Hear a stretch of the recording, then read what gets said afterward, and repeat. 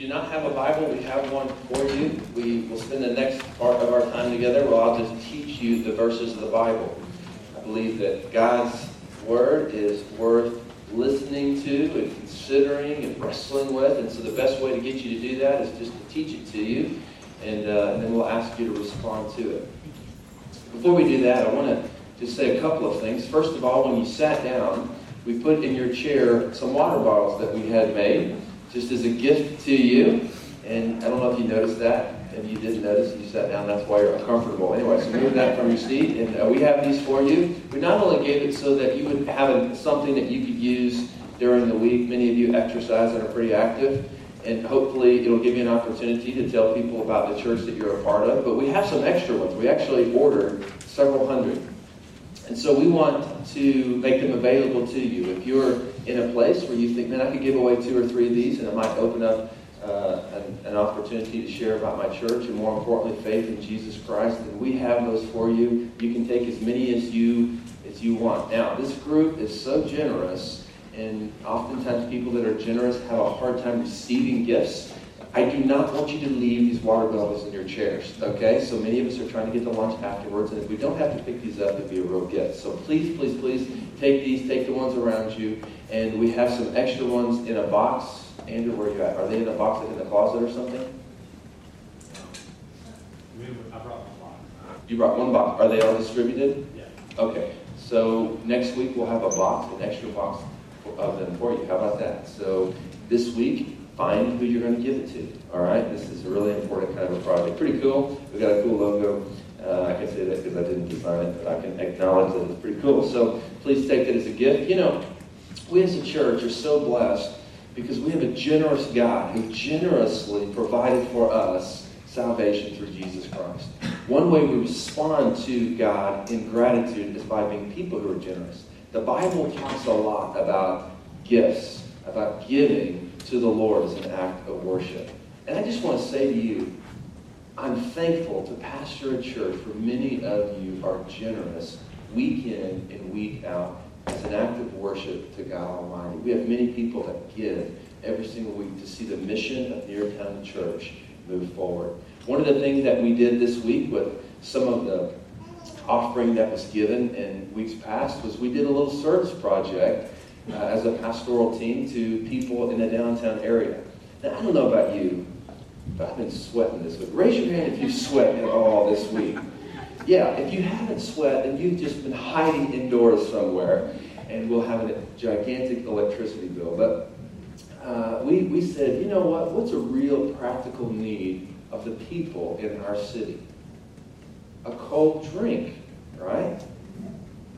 Now, as much as people wanted us to distribute cold beers, we did not. We actually went downtown, right here on the corner of next to the YMCA, and we just stood out there with 3 ice chests full of cold drinks, and people walked up, and we handed it to them. They wanted to know, why are you doing this? And we just said, because it's hot outside and you're probably thirsty. We actually didn't do it just to promote our church. We wanted to just serve people. So we've got a couple pictures as evidence of, I have no idea what that is.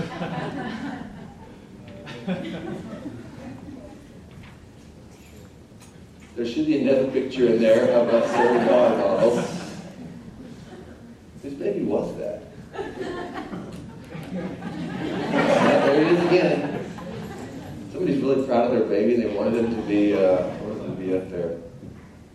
All right, we have pictures. Maybe we'll show it later.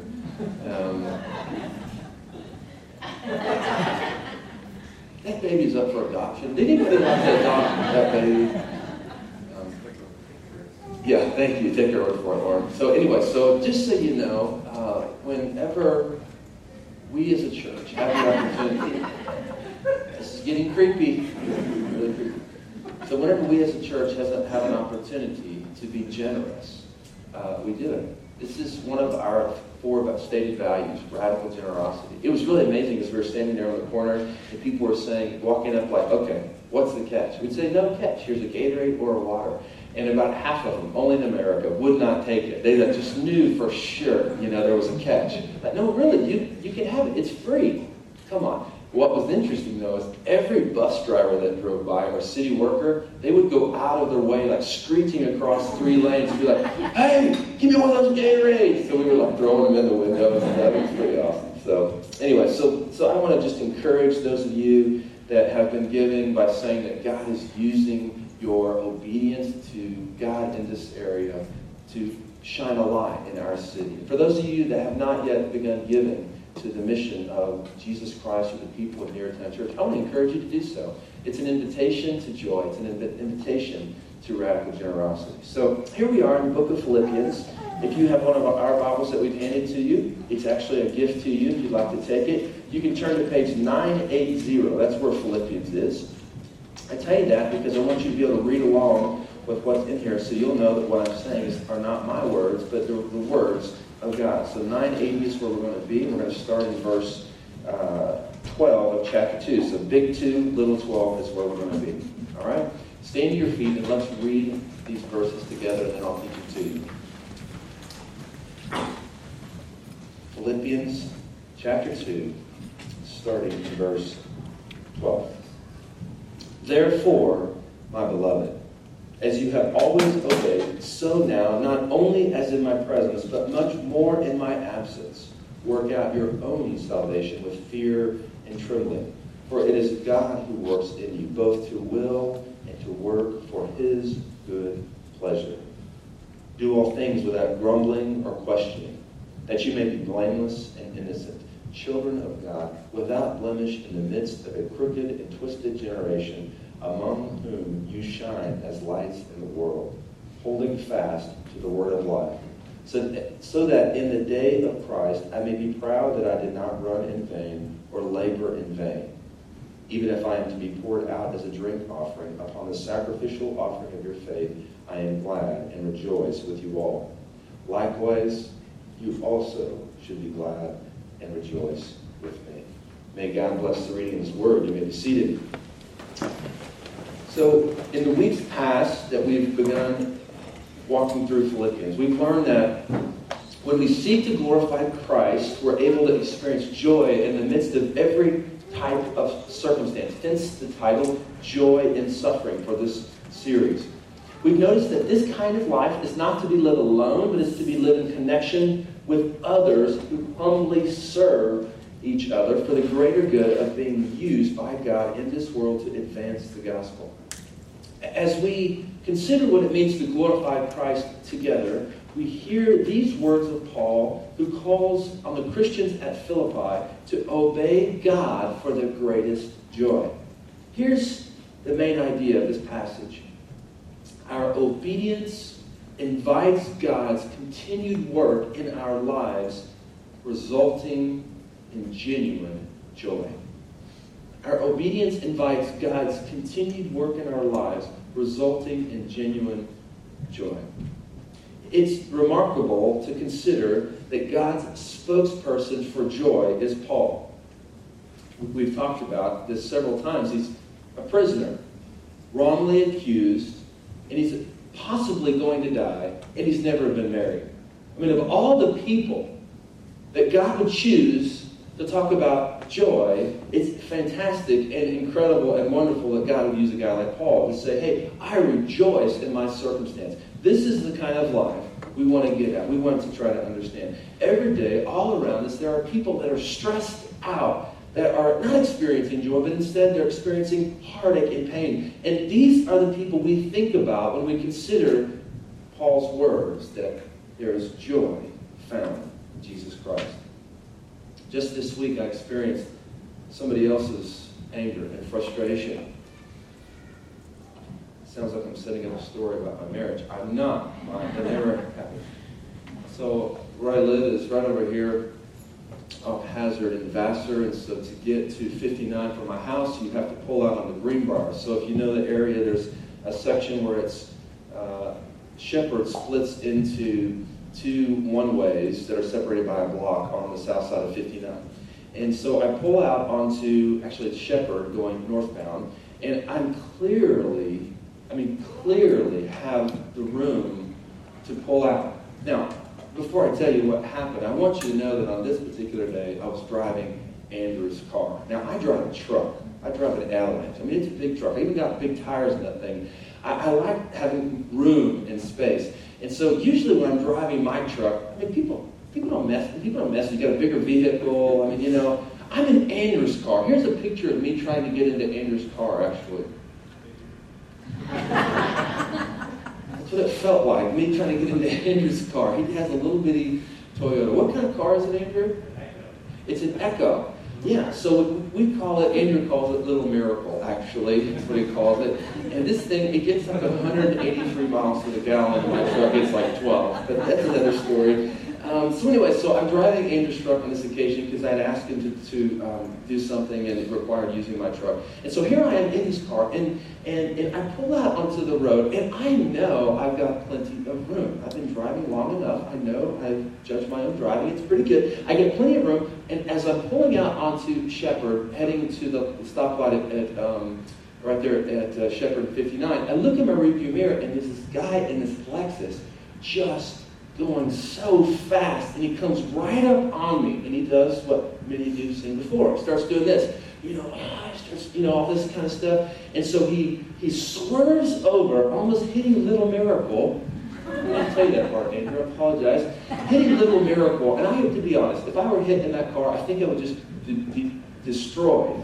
And so he pulls over, he pulls next to me, and he's still just screaming, red-faced.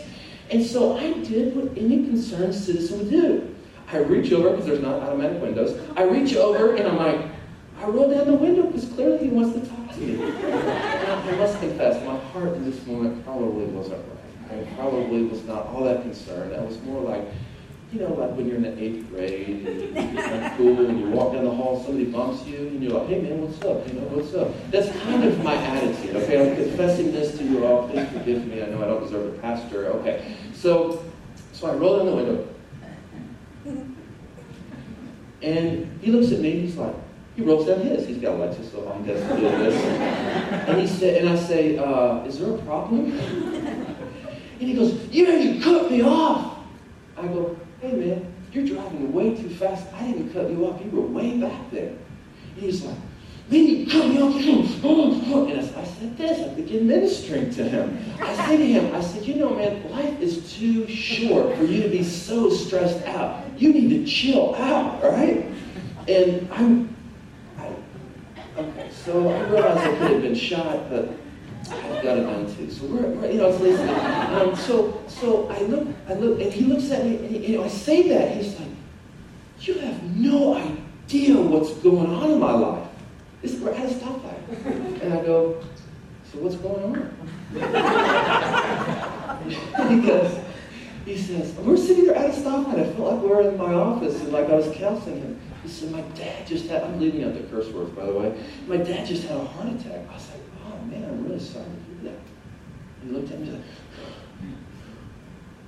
roll up his window and drove off. I mean, clearly, all around us, there are people who are so stressed out, like to the max. Their systems for joy are failing them, right? Their systems for joy are failing them. And so what do? We have good news. And so what we want to do is we want to take the good news that we find in God's Word to people. We're saying that in Jesus Christ, there is great joy. And what we've seen in weeks past is that when you desire to glorify Christ with your life, you will experience joy in every circumstance. Paul gets to this part of chapter 2, starting in verse 12, where he's going to talk a bit about obedience. And we're going to see these words, that obedience is our accepting God's invitation to joy. Look there in verse 12. It starts with the word therefore. And anytime you see the word therefore in a verse, you say, what's that therefore? Therefore. Well, it connects these verses to what's immediately preceding them. And what we saw last week is that Christ obeyed the Father and carried out his plan, even to death on the cross. He was a servant. So he says, therefore, my beloved is a term of endearment. Anytime you see it in the Bible, it's a friendly conversation that he's having with them here. Maybe what he's about to say will be hard for them to hear. So he's warming them up a bit. He says, as you have always obeyed, so now obey. oftentimes when we hear the command to obey, we feel restricted. It might feel like an attack on our individualistic tendencies to believe that we can make our own rules. I mean, how in the world can somebody else tell us what we have to do? Have you ever felt that? Have you ever seen that? We feel like we can set our own guidelines. And what Paul is telling the Christians at Philippi is that they are to obey.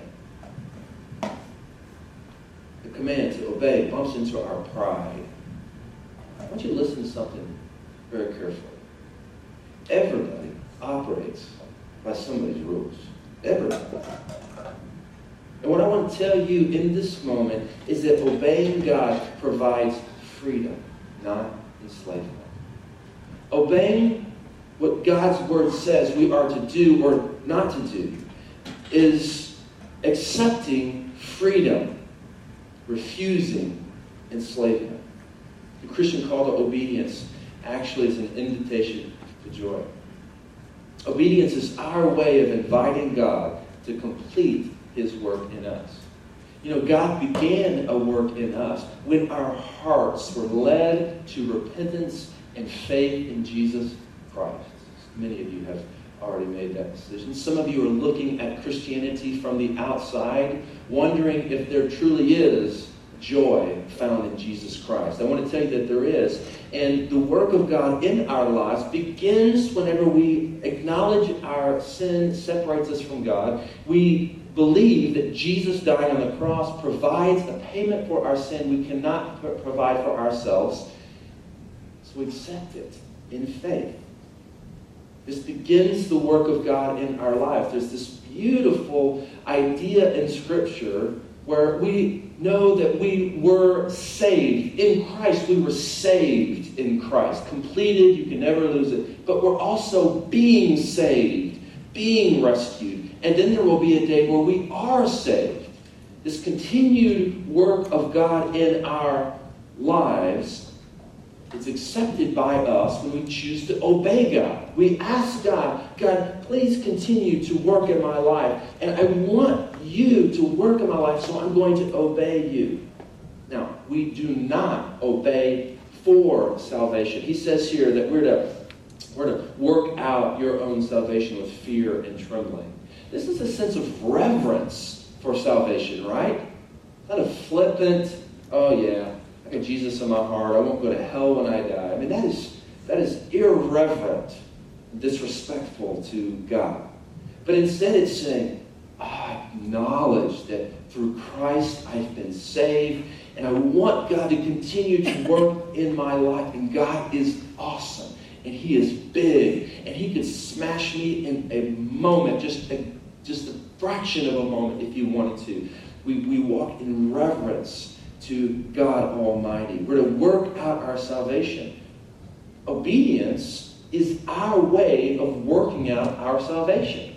This is our part in working out our salvation, is obeying God. I want to be very clear here, because some of you have religious backgrounds that have told you directly or taught you indirectly that salvation comes whenever you do a list of things. Which is why some of you have a religious background where you went to church and it didn't matter if you understood what was going on. All that mattered was whether or not you were there.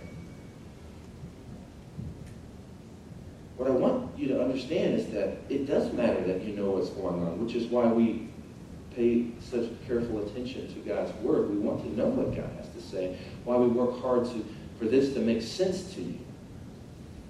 Some of you grew up in church environments where you were taught to work for your salvation. What I'm telling you is that salvation, the work of the cross, is work enough for your salvation. You receive it. You believe it. This is how you are saved. So He is not saying here that we are working for our salvation. Instead, we're to work out our salvation in a sense of bringing it to completion. We're to obey God so that our salvation continues, so that we get to experience God in the joy that comes of being in Christ. The very word salvation actually means rescue. And in that by definition means that something happens we cannot do for ourselves. So you can't be saved on your own. You need Christ. But once you're saved, you certainly can obey God and put yourself in a position where you can continue to work in your life. And here's the thing about obeying God. When we obey God, when God says, here is what you're to do or not to do, it's not just to ruin our lives. It's not to keep us from enjoying this life. In fact, God knows us better than anybody. He knows our world better than anybody. He knows what we need so that we can find the greatest fulfillment in this life. Certainly, God is glorified when we are enjoying Christ in this life on mission with Him. When I was a kid, I used to love going to a water park. Now, if as hot as it is outside, I can't think of any illustrations that aren't involving water. And I grew up in Tulsa, Oklahoma. And in Tulsa, Oklahoma, there's this water park called Big Splash. Now, I was there when Big Splash opened. I remember them cutting the ribbon. And I remember looking over and seeing this gigantic slide. That's actually not the slide at Big Splash. I couldn't find a picture of it. But that's another gigantic slide. But that's what it felt like as a kid, like the largest slide in the country. This is a picture of that one, actually. But as a kid, I would go to Tulsa, the water park called Big Splash, and I knew something very early. If I obeyed the rules, I would experience great joy. Now, if you ran, you'd be hollered at, that, right? Because the rules are don't run, because if you run, you can slip and fall and hurt yourself or somebody else. If you got on the stairs and you cut in line, that was breaking the rules, and that meant that you couldn't make your way to the top where the slide is, and you'd not be able to enjoy that ride. If when you got to the top, you weren't prepared in your body positioning on the slide, they would not let you go. Why? Because they wanted us to enjoy the ride. I will never forget the very first time as a young boy that I went down that tall water slide. I was fearful. I was excited. I was probably a little teary-eyed. I was so scared. But when I went over that front edge of that tall water slide and experienced that drop and went to the bottom, you know what I wanted to do? I wanted to do it again. And I knew the rules.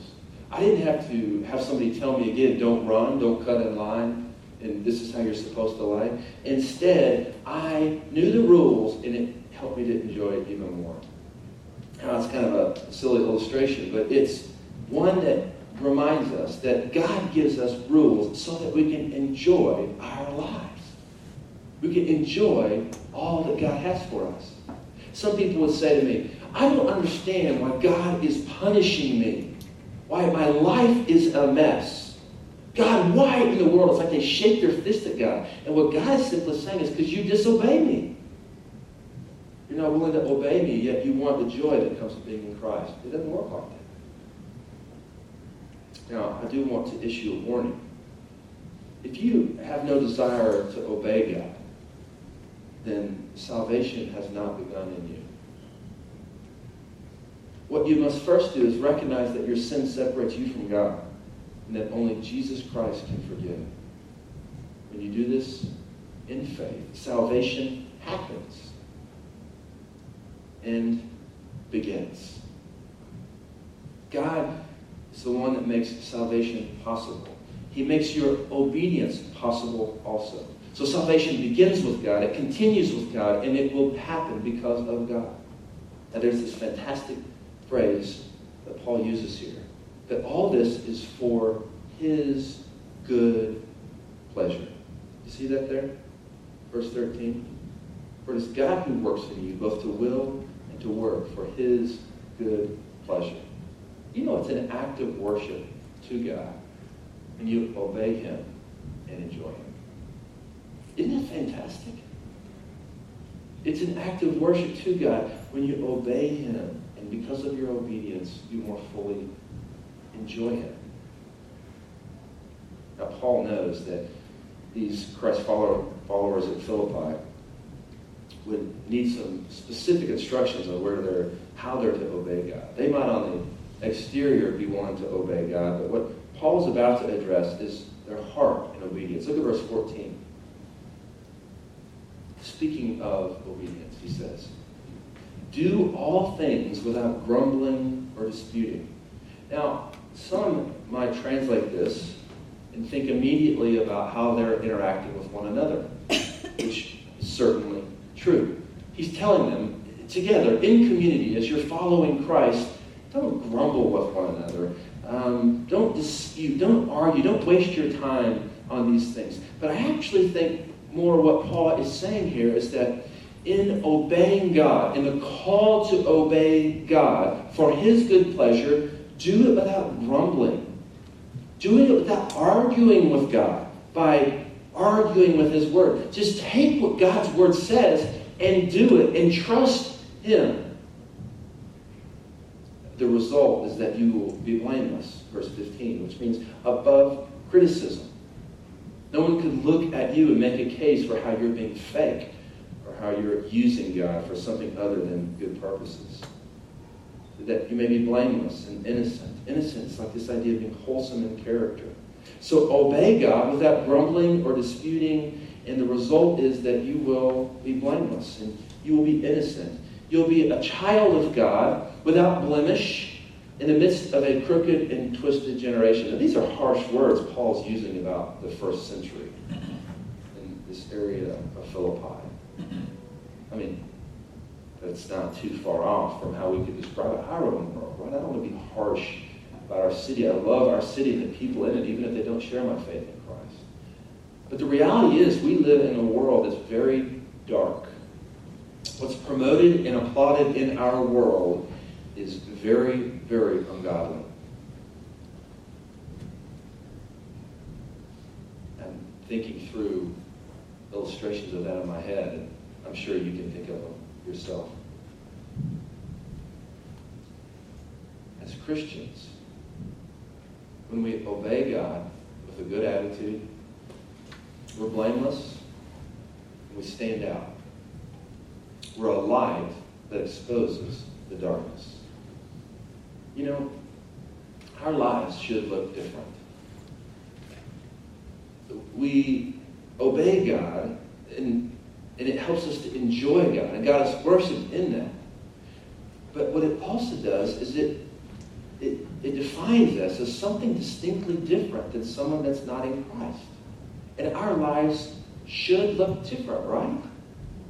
I mean, sure, I want to contextualize, and I want for people to feel like they could come in, and even an unbeliever or a person that has no faith in Christ could come in and it makes sense to them.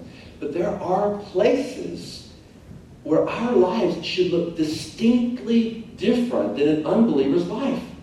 Distinctly different. And if our behavior is just like theirs, then what's the point of them receiving the gospel or seeing us as a light in a dark time? Whenever their systems of joy fail them, why in the world would they come to us if our lives are no different than theirs? Our lives should look different. This is a matter of obedience and obeying God. When others seek their own interests, as believers in Jesus Christ, we ought to seek the interests of Jesus Christ. This is how we're to look different. The world seeks their own interests.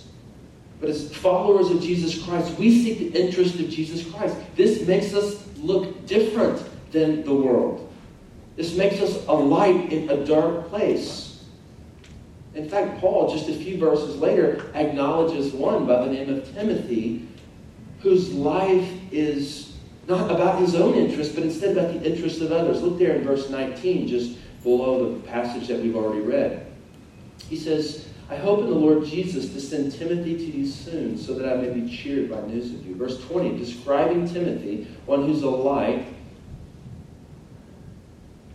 for I have no one like him who will be genuinely concerned for your welfare. This is the kind of guy Timothy is. He stands out. He's a light. He doesn't look to his own interests, but he looks to the interests. He's concerned for others.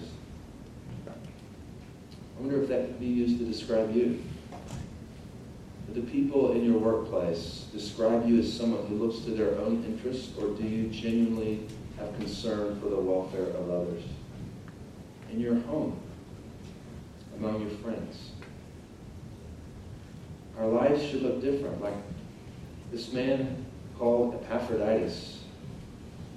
Epaphroditus was sent by the Philippians to Paul to minister to Paul while he was in prison. And shortly after Epaphroditus got there, he got very, very ill. And then the word got back to the Philippians. Now they're not only concerned about Paul, they're concerned about Epaphroditus. Well, Paul describes Epaphroditus as one who's a light in the midst of darkness. Look at verse 29, talking about Epaphroditus. Receive him in the Lord with all joy. In other words, when I send him back to you, and honor such men. Why is Epaphroditus being honored? Why should he be honored? Look at verse 30. For he nearly died for the work of Christ, risking his life to complete what was lacking in your service to me. This is what it looks like to obey God and to be a light in the darkness. To be people who are concerned not just for their own interests, but for the interests of Jesus Christ, the welfare of others. To be a person who is willing to risk even their own life for the sake of the gospel. Is that you? Is that you? You say, Russell, you've talked a lot about obedience. Well, how do we know what to obey? Seems simple enough. Well, the way that we know what to obey is captured here in verse 16.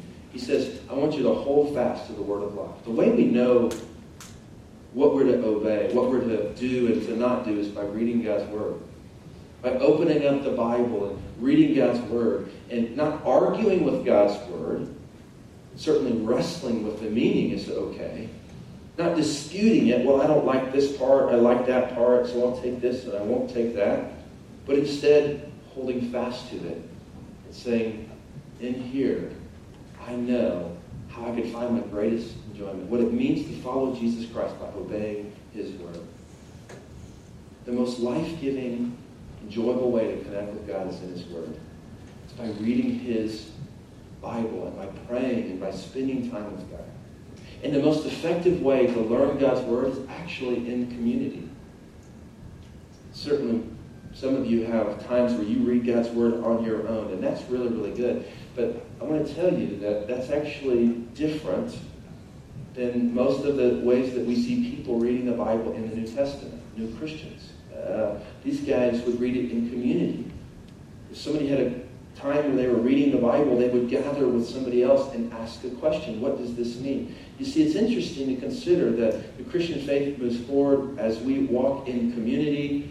And so even reading God's word ought to be done in connection with other people. The most effective way to know how to obey is to read God's word and then to talk about it among other people who share our faith in Jesus Christ. And it's really helpful if you have someone that's a little more knowledgeable, somebody that's a little further along. Titus chapter 2, Paul's telling Titus how to set up the church. And he tells him that the older men are to tell the younger men what it means to be Christian, and the older women are to tell the younger women. And this is how we try to set up Neartown Church very simply, is we want to help you get connected with people who can teach you what it means to obey God in small groups. We do a thing called NT groups, and many of you are in them.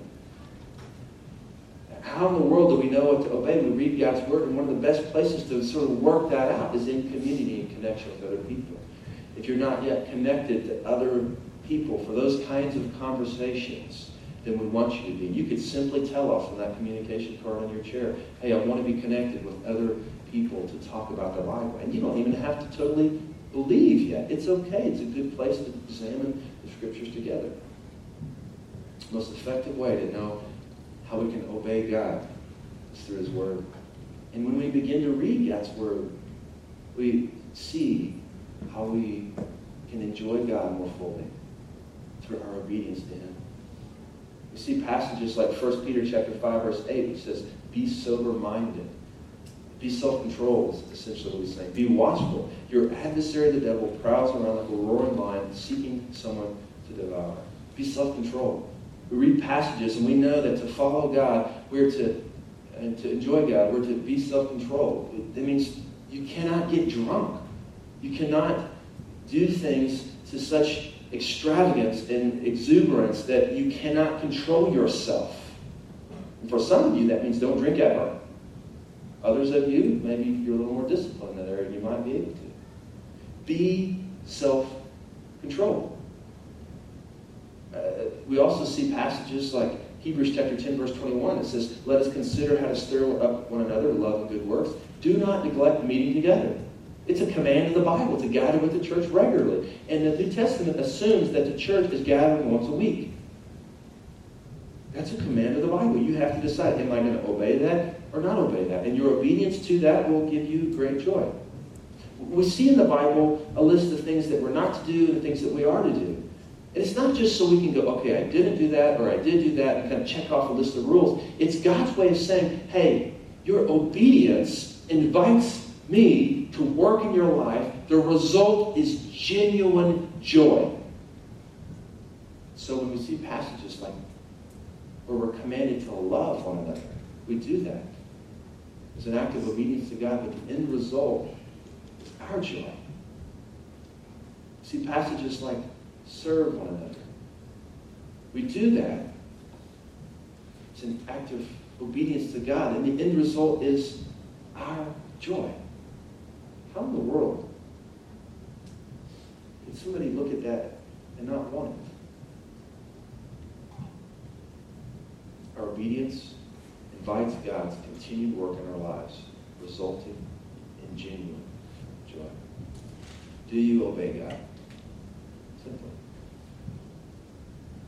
Do you obey God's word, or do you take the parts you like, leave out the parts you don't like? Do you take it and say, I'm going to obey God's word, even if I don't understand it fully, I'm going to obey it, believing that by obeying it is where I will find the greatest joy, where God will be the most pleased, and where we can most effectively be a light in darkness. I pray that this is our heart's desire. Let's pray together.